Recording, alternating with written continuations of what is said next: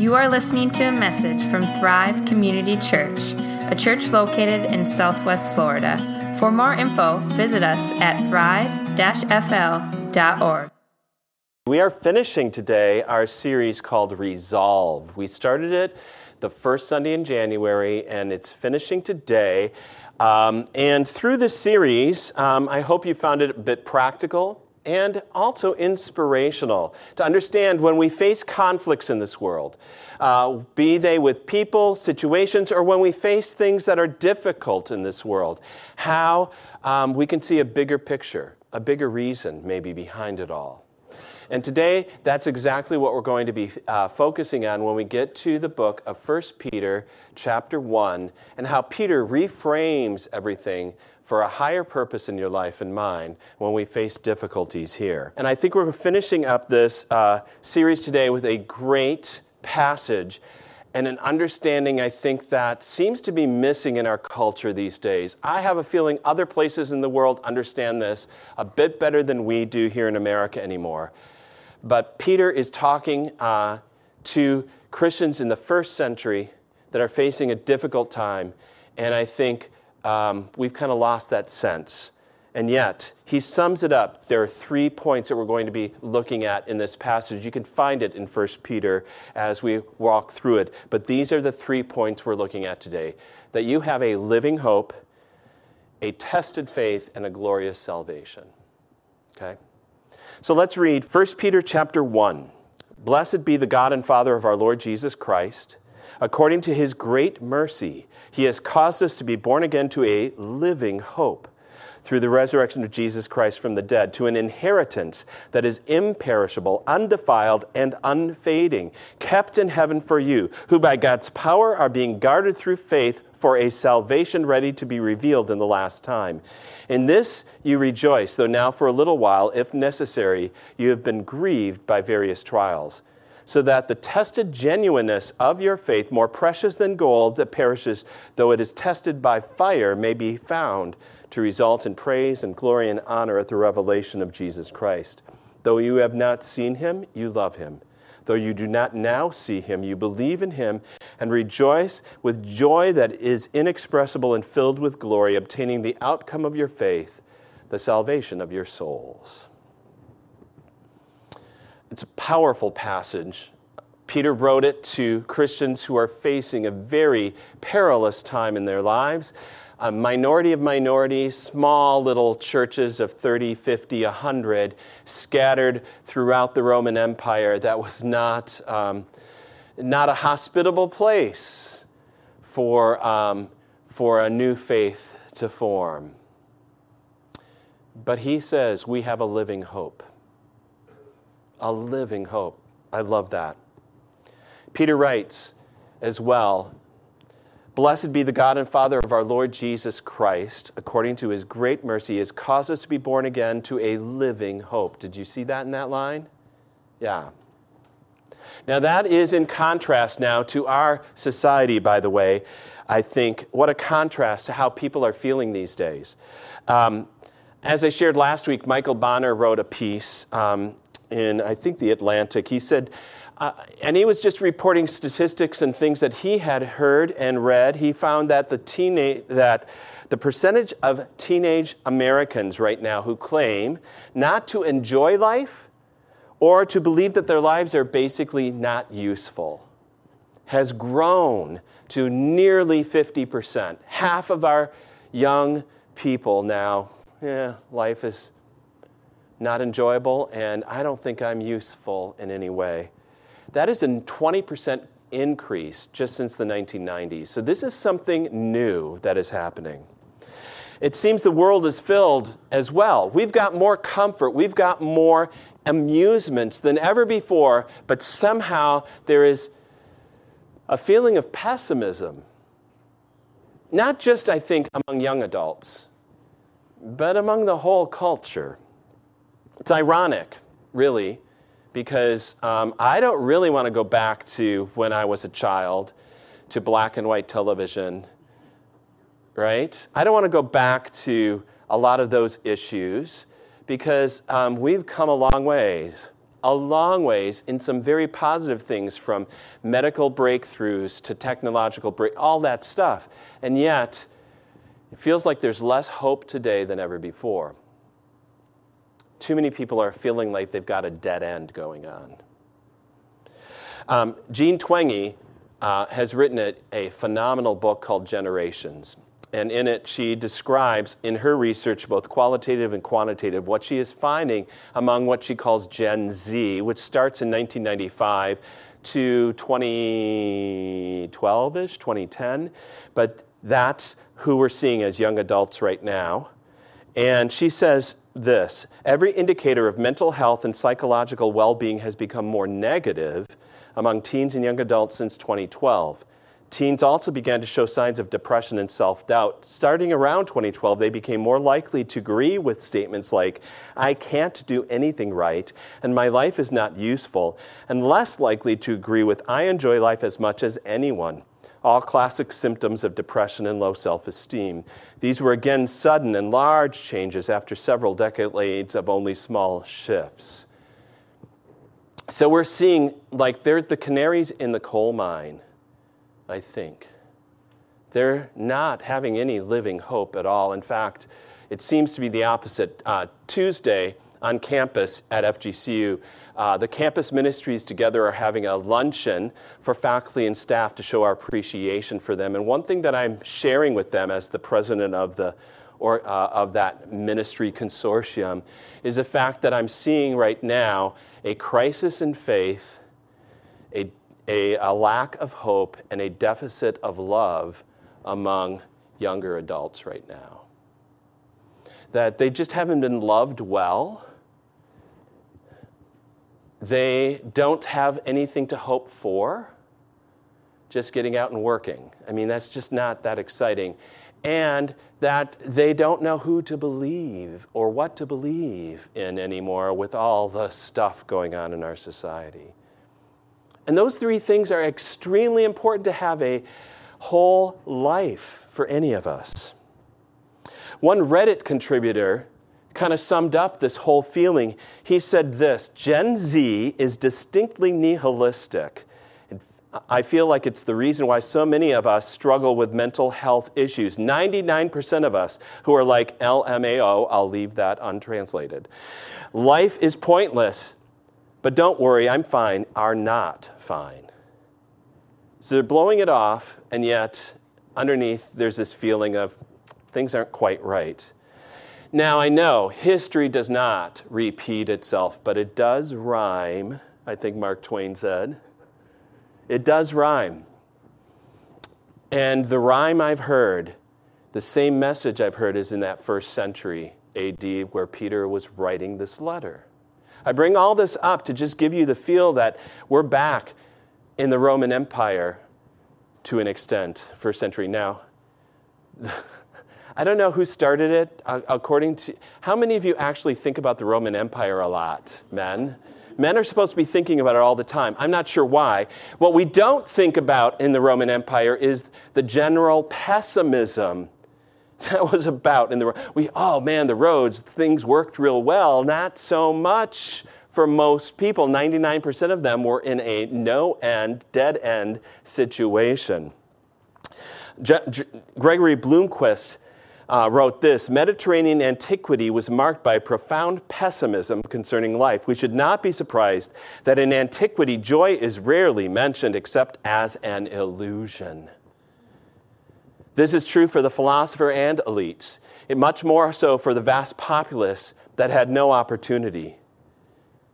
And Albert Granger in 1899 put it very well, a long time ago, but I think it rings true. He says, the common people of Rome did not accept the mythology of the poets as their religious creed, that they placed no faith in the gods which occupied so prominent a place in Roman literature, and that their nearest approach to belief in a divinity was the recognition of fate as blind, irresistible, inexplicable power, which often interrupted the natural course of life.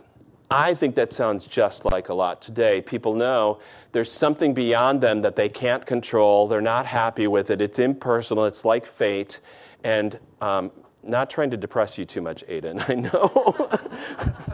Do you see this, though, kind of among, not necessarily for you personally, okay, but among a number of other college students? Yeah, definitely. Yeah, it sounds so current, doesn't it, these quotes? Everyone today is looking for something or someone to believe in and can't figure out who they can trust anymore.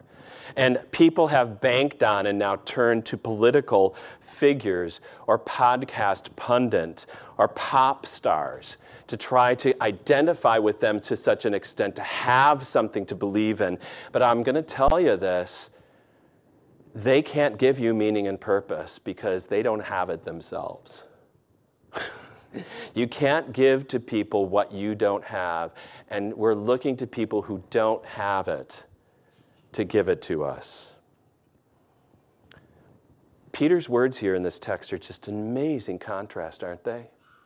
He said, wow, this is amazing. You have a living hope.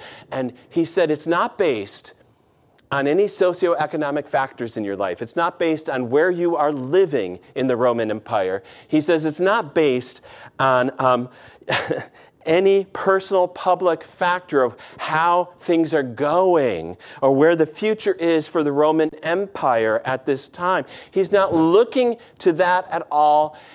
He is looking only to Jesus Christ and his resurrection. And the fact that Jesus Christ was raised from the dead turned all history on its head. Everything upside down, inside out. It's the pivotal point of all history. God has changed the whole destiny and future of everyone who believes in him. For sure. Not maybe. Not sort of. Not sometimes. But for sure. A living hope. That's what you have. Now, how does it show up? And I think Peter says for the first Christians and for you, it shows up as a tested faith. A tested faith. Peter writes, "In this you rejoice, though now for a little while, if necessary, you've been grieved by various trials, so that the tested genuineness of your faith, more precious than gold that perishes, though it is tested by fire, may be found to result in praise and glory and honor at the revelation of Jesus Christ." Yeah, life is a test. Ugh. Right? Life is really a test. And here's the point about conflict as well. Maybe you have a harder time, like I do, when I face conflict with the situation, to actually see that God is actually testing me, purifying me through it, working in me through it. It may be easier to see when situations don't work out that God is using those. But when a personality is in front of me or I'm dealing with this, to see that they're not the problem. We may have a conflict, but God is using that, like iron sharpening iron to an extent, to make a difference in my life, to, yes, of all things, to make me more patient. Ugh. Right? Don't ever pray for patience. And, right? Because you know what will happen. And making me more and more into the character of who Jesus Christ is. You get tested. When people do irritate you, when conflicts do arise, when you don't get what you want, when the unexpected happens, even when the expected happens, like traffic down here in the winter, when you feel out of control, because that's what it really is about, isn't it? That's when you know God is working. He's working. Timothy Keller writes this. He says, "Our own contemporary Western society gives its members no explanation for suffering and very little guidance as to how to deal with it. The end result is that today we're more shocked and undone by suffering than our ancestors." In our culture, that is, where everything is supposed to be easy, clean, nice, and convenient. Elsewhere in this world, I think Christians and others understand that testings come, that trials come, that difficulties come, that conflicts arise, but God is going to use them and work through them for our good. Here, the only thing I can do with conflict is avoid it, or overpower it, or try to win, or try to do anything, fight or flight. The last thing I want to do is actually reflect on it, have God work in me, pray through it, and see a deeper purpose for it. But Peter, in this text, compares suffering or conflict, which is a form of suffering, to like gold being placed in a refining fire, where all the dross, all the impurities get burned off and melted away. So Timothy Keller, in a book on suffering himself, and by the way, he passed away just less than a year ago, I believe, and had faced it in his own life through pancreatic cancer and different bouts with all the treatments. A friend of mine, pastor who is a role model for me, Bob Azalski, just died as well this past year from pancreatic cancer. In the last 3 or 4 months in hospice, he finally just said, the pain and the agony of it all, it's like, yeah, I'm ready to be with Jesus. This is just not worth trying to fight anymore. It's not an easy thing to face. For any of us, you've all had trials. I know it. I know it. I don't care your age. You don't have a smooth ride through life. I know it. None of us do. So this is what Keller says. And I think it's so true. Things put into the furnace properly can be shaped, refined, purified, and even beautified. This is a remarkable view of suffering, that if faced and endured with faith, it can in the end only make us better, stronger, and more filled with greatness and joy. Suffering then actually can use evil against itself. It can thwart the destructive purpose of evil and bring light and life out of darkness and death. So God has a deeper purpose for you when you are facing conflicts. That neighbor who irritates you about the property line or this, that, or the other thing, that coworker that doesn't do his job, and then blame shifts to you about why things aren't getting done. The relative who is obnoxiously always sharing their political views with everyone. God is using those, Peter is saying, to mold you, to shape you into something even more beautiful than you already are. Conflict gives you an opportunity to grow. And what Peter is saying, and what I think we really need to see in this, is that there is a living hope, a tested faith, and a glorious salvation in front of us. That God is working through this in such a way, and I can be able to both serve others and glorify God in how I handle conflict. Conflict gives you an opportunity. People might listen to what you say, but they really believe and trust in what you do and how you endure, especially how you resolve and work through conflicts. That's what they're learning the most. Now, if you're like me at this point in time in the sermon, you're going like, oh no, I am failing this test. Yeah, I am. I have. But God is not, and God is not failing you, and He is not going to stop just because you've stumbled or struggled or didn't handle this or that right in the past. Let that all go. And look, Peter says, to the glorious salvation that you have. He says in 1 Peter 1:8-9, though you have not seen Him, you love Him. Though you do not now see Him, you believe in Him and rejoice with joy that is inexpressible and filled with glory, obtaining the outcome of your faith, the salvation of your souls. Peter stated that you are being saved, and through all of these things, God is working out your salvation. You don't see Him, you don't understand it, you might not get a glimpse of it. You don't always get an answer to all the questions that you have, but this is what God is doing. He is working out your salvation. He has begun it, as he would say in Philippians chapter 1. He's begun this good work in you, and He is going to bring it to completion on the day of Jesus Christ. It is not an option. It's not a possibility. It is a promise of your God and Savior who loves you. Everything is working to that end now because of the resurrection. God doesn't save you by some magic bullet or some miracle pill or some, trick or gimmick. Salvation is not easy. Not for God either, but it is freely given. It cost everything for our God to bring us our salvation. So the Christian response to conflict is not to deny it's there, to suffering, to trivialize it, or to try to explain everything clinically, or to walk away, or to overpower it by our own brute force. Not at all. The Christian response to suffering looks to our Savior Jesus, who understands, who actually has gone through it and has overcome it.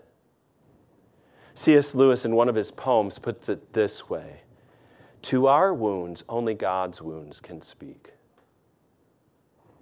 Isn't that beautiful? We all face wounds and struggles. We've all been hurt by what people have said or done or not done around us. We've all faced these things, but it is God who entered into this human life, not in a protective kind of cocoon of spirituality, but into the flesh and blood existence in Jesus, to be wounded and to understand it. That's why Paul, in his letters, agrees with Peter. He says this in 2 Corinthians, therefore, having this ministry by the mercy of God, we don't lose heart. Because he could see a deeper purpose, and he's gone, Paul went through shipwrecks and beatings and imprisonments, all unjust. He's not losing heart. Then he goes on, he says, we are afflicted in every way, but not crushed, perplexed, not driven to despair, persecuted, but not forsaken, struck down, but not destroyed, always carrying in the body the death of Jesus, so the life of Jesus may also be manifest in our body. So followers of Jesus, we can come alongside of people who are in the midst of suffering just to be with them. We come alongside people in conflict to love them, to speak truth in love and to work through it, not to walk away from it. We seek a deeper purpose, a greater vision. Maybe I don't understand exactly what's going on, but I see the ultimate goal and what God is doing. I don't understand why this had to happen now, but I do see what God is going to ultimately do one day. That's why I love Fyodor Dostoevsky in his book, The Brothers Karamazov, and he himself also faced persecution and suffering. I think he was put in front of a firing squad at one time by the Russian powers that be, by the Tsar, and they pulled the trigger and they were all blanks. Can you imagine going through that? But he himself went through anxiety and all sorts of stuff, and his point as a follower of Jesus, he says it this way: I believe, like a child, that suffering will be healed and made up for, that all the humiliating absurdity of human contradictions will vanish like a pitiful mirage, like the despicable fabrication of the impotent and infinitely small Euclidean mind of man, that in the world's finale, at the moment of eternal harmony, something so precious will come to pass that it will suffice for all hearts, for the comforting of all resentments, for the atonement of all the crimes of humanity, for all the blood that they've shed, that it will make it not only possible to forgive, but to justify all that has happened. That's the justification we have in Jesus Christ. By God's wounds, we are healed. So you can face setbacks. You don't have to despair. You can face ridicule, but God and His approval is upon you. You are His beloved. You might face loss and grief. You still have hope. You experience conflict with others, but you know God has higher purposes. They come and go, but God is working through all of things for your good. Your hope is alive because Jesus Christ and His glorious resurrection has changed it all for you. So you have a living hope, a tested faith, a glorious salvation. Let's pray. Lord God, this day, thank you for this series, for how you're going to resolve it all. You know, everything that we see going on in this world, so much that seems to be out of control, so much that seems to be powers that are greater than us. They are not greater than you, Lord, nor greater than the weakness of the cross, nor wiser than the foolishness of the cross. You have accomplished all through your Son, Jesus Christ, through his death and his resurrection. And Lord, we thank you that that covers us now. We are yours, and you are ours. Lord, you know the conflicts in our lives. You know the things that are unresolved. You know the conflicts within ourselves that we're trying to work through and can't seem to get resolved as well. We offer them all to you, Lord. We ask you to lead us through them. We ask you to give us at least the posture and the wisdom to know that you are working all things together for good. And you are working in our lives, not only to save us, but to bring us to completion in your Son, Jesus Christ. And therefore, today we're going to offer a number of situations to you, Lord, in our lives, and a number of people we know in this body of Christ here at Thrive who are hurting, who are dealing with a need for your healing. So we offer to you Mike Grisky today. We ask that she would be comforted and strengthened, Lord, and you'd bring healing to her in her recovery. For Tom Hay, who does not have answers right now for what has all been going on, we pray your healing presence there. For Otto, for Bob and Joan Beverly, for all who are facing struggles in their lives, Lord, right now, doubts and decisions before them. I offer to you today as well, Lord, the students at FGCU, some will remain unnamed, but who are really struggling to find, that are facing crises of faith in whom to believe, a true, Lord, lack of hope and a deficit in how they have been loved. We pray, Lord, that we here and the students in our ministry as well can love them and offer them your hope, offer them friendship, Lord, offer them your truth in various ways. We pray, Lord, for the events of this coming week at FGCU and the opportunities we have for ministry and open doors, possibility for the future. I pray your wisdom and guidance through all those things that are going on there. And Lord, you know our lives. You know where we also have faced a crisis in our faith and a lack of hope and a deficit in love. I pray, Lord, you bring your healing presence to you today. As we come to the Lord's Supper today, Lord, that's what you are and what you bring. You are our living hope. You are the one whom we can trust. You are the one in whom we have a glorious salvation.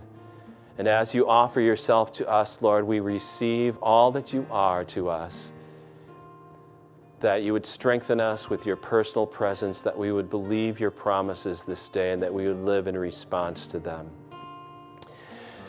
Lord, we offer our congregation, and you know our needs. We're not huge. We're not strong. We don't find our strength in ourselves. We look to you in all things, both for our plans, our future, our opportunities. And we thank you, Lord, that you've placed us in this community at this time for your purposes. And we pray that you would work through them. So with our tithes and offerings today, with our prayers this morning, we offer ourselves for your kingdom's sake, that your will is done and your kingdom comes among and through us. All these things we pray to you, Lord, in Jesus' name, amen.